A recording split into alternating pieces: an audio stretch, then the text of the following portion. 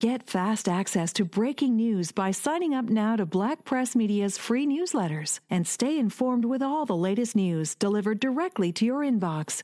You'll have access on any device, so you never have to miss out again on the information you need to know. Welcome to Off the Page, a weekly podcast by the Comox Valley Record. I'm Erin Halischuk, a journalist with the Record. Join me as we take a deeper look at the people and stories in the Comox Valley. Well, today on the podcast, we have Paul Berry, who is the president and search manager of Comox Valley Search and Rescue. And he's been involved in hundreds and hundreds of searches, not only locally, but within the province as well. So welcome to the podcast, Paul. Thank you. It's great to be here. Appreciate this. Most people know you throughout the Comox Valley as the manager through Search and Rescue, and even in your retired career as part of the school district as well. And looking back on your work, what was it about safety and search and rescue that really interested you enough to do this as a career? I think it began early on in my teaching. My first employment was with Van Garderen West School District in Tassis. And not long after beginning there was a significant tsunami warning. And I watched how the community and the school reacted to that, with people evacuating the community and going to far-flung different directions, and felt that it was something that needed to be looked at it in a different way so that there was a more pre-planned and coordinated response to that. And so that was really the genesis. And then once I got established here in the Comox Valley, I felt that I wanted to be able to give back to the community and just managed to bump into some people from Search and Rescue. And it seemed like a good fit for me. And obviously, to be a part of a team like that, you have to have an interest in the outdoors and obviously pretty active as well. What was your background like growing up? Were you always interested in the outdoors, or is that something that kind of developed? Yeah, we were a family that was very active. I had a career in the Army Reserve as well, so I spent a lot of time outdoor in a variety of environments. Backcountry skiing, cross-country skiing, hiking were things that I did a lot. And you mentioned that you bumped into someone and that's sort of how your transition into the team began. For somebody who might be interested in joining Search and Rescue, I can't imagine how difficult it must be to maintain a core group of volunteers. How do you grow your team, and what do you really look for if somebody says, I think I might be interested in joining, but I don't know if I have the right skills or backgrounds for that? Well, certainly if people come to us with skills, first aid training, good backcountry navigation skills, that's all a bonus for us. However, it's not a requirement. We take individuals no matter what skill set they have, if they have the commitment, and if they present to us as someone who's willing to work as a member of a team, because it is a very tight-knit organization that you're working in difficult conditions in stressful times. Team building and someone you can rely upon and trust is really what we're looking for most. But we do see more and more of the individuals who are coming to us come with a good broad background in backcountry travel and camping and hiking and so on. How has COVID affected you both in terms of just the regular practice that I know you guys do, but then also when you are tasked to go on a certain event? Has it affected you directly? It has, and it's been a challenge and a roller coaster, because as the different variants have come and gone, we've relaxed protocols and then we've added stricter protocols back on. Certainly, we're very careful. Everyone who is currently on the team and operational is required to be fully vaccinated. Those members who are not or choose not to be have either voluntarily taken a leave or they continue to participate in training, but not in operations. And we can mitigate many of the risks during our training opportunities, many of which have gone to online training. But during operations, when you're having to operate in a helicopter or in close confines or coming into face-to-face contact with the subjects that we're serving, then it becomes more of a challenge. And so we had to make that very difficult decision. And you mentioned you started your career up north and you participated in searches all over the province. In terms of the Comox Valley, how does the terrain specifically and the geography, does it present more of a challenge to the team or is it any different from any other area of the province? I think we would be comparable to the Lower Mainland and the Sea to Sky corridor, where alpine terrain, backcountry terrain is very accessible to the general population. And so people can leave their homes and be in the backcountry very, very quickly. I think one of the bigger challenges for us is that there is a belief that technology cell coverage in particular is available throughout our area of operations. And the reality is it is not, and is very intermittent particularly throughout Strathcona Park. And so people rely on their phones, both for communications and for navigation. And it seems that the trend is that when individuals do run into difficulty, they usually run into difficulty when they're just on the boundary of some sort of coverage, so it's weak, and their phone is just about to run out of power. And I know a few years ago, there was a little bit of a name change with search and rescue, and it used to be called Comox Valley Ground Search and Rescue, and the ground got formally removed out of the name. Can you tell me a little bit about that? Why was the name change so important? I think it's part of renewal. It's part of the good, healthy reflection on who we are and where we're going in the future. But more importantly, I think the new name, just without the ground, reflects the work that we do. Well, the reality is that we do much of our work. We're responsible for inland waters, so lakes and rivers, as well as ground. And then much of our work now is done through air operations, through helicopter hoist rescue or air insertion.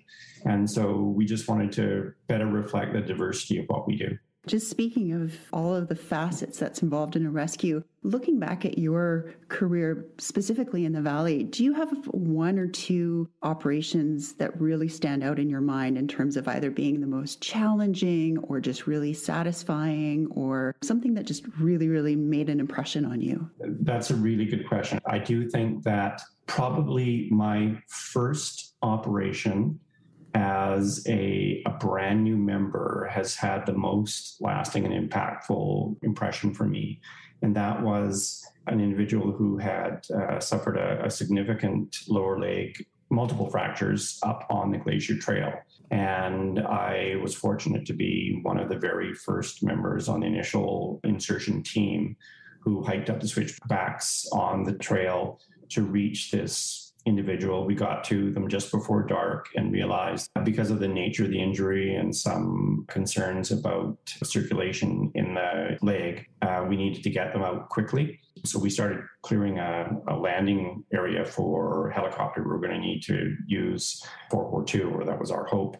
At the same time, we always operate on multiple operations. So we had many ground teams coming in as well. And as darkness settled over the area, I looked back down the switchbacks down below us. For as far as the eye could see, there was these little pinpricks of light. And it was search members from all up and down the island who were responding, because we knew to get this man down the mountain was going to take dozens and dozens of searchers to be able to carry him. It did turn out that we were able to get a clearing in the weather and the helicopter was able to get in, but it just spoke to me how so many of these professional search volunteers dropped everything to help someone they don't know at any time of the day or night. And that is the community that does search and rescue in British Columbia. It's an amazing group of men and women in every community. I think there are now 80 teams, almost 3,000 SAR volunteers. CanadianEvergreen.com is your trusted news source for all things green, offering up-to-date news and stories from Canada's booming cannabis industry. Content you can trust from Black Press Media. And they take the job seriously. Particularly in a community like the Comox Valley, where everybody is very intertwined and there's, I'm sure a lot of members know a ton of community members. When there is a search and it involves somebody that perhaps one of the SAR members knows directly or through somebody else, how does that affect the team? Like, how do you separate yourself as a searcher if you're searching for somebody that you know either directly or indirectly? It can be a really difficult challenge, and we've certainly had many experiences over the last number of years where that has been the case. And at times, particularly if it's someone in a leadership position, they've had to remove themselves from that leadership position so that their emotion and their emotional connection to the individual doesn't get in the way. And so others step in. At other times, you do the work that you need to do in a professional manner and then deal with the emotions afterwards. And we do have a very good support network within the STAR community in BC to help us deal with those difficult emotional and personal situations.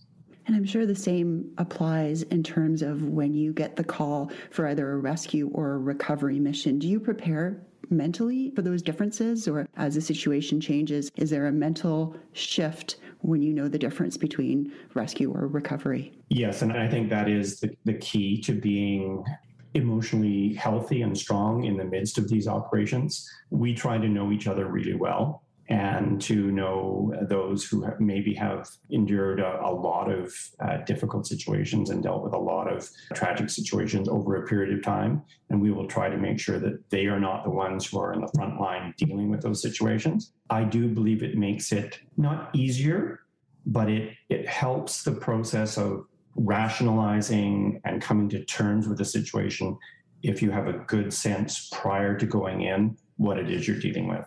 For you personally, do you have a favorite place that you go, whether it's after a really hard rescue, a really hard search, or just on your own free time? Is there a favorite hike or a favorite space or area in the Comox Valley that you particularly enjoy yourself? I'm really fortunate that I live very close to Seal Bay Park. I think that my gift is that I can get into a trail and be surrounded by that green space. Me and the dog, and we will get on a trail for hours sometimes. And it's just that quiet serenity to be alone with your thoughts and to refresh and renew. And I very much find that that's a place that's special for me. Currently, you, in terms of search and rescue, are housed in a certain area of Courtenay, but the space isn't quite working for your needs. And I know there's a current campaign underway to get a new facility for search and rescue. Can you talk a little bit about what is the ultimate goal for the organization? Sure. I mean, the ultimate goal is to have a permanent home and a permanent base of operations for the team.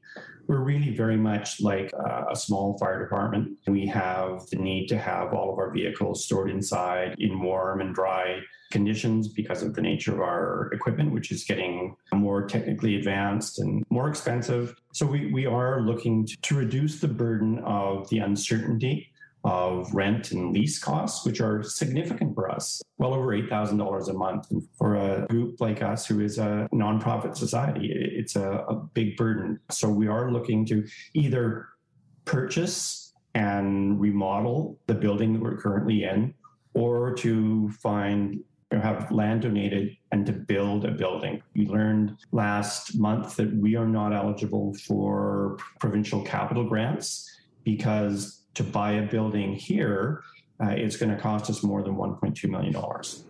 So we're looking at probably in the $1.25 to $1.5 million to either build or buy a small facility. That's above the threshold of 1.2 for the province. So right away, we're in the hole by $250,000, where in other jurisdictions could apply for those grants. So we're looking at raising $1.5 million in this quest to have a permanent home.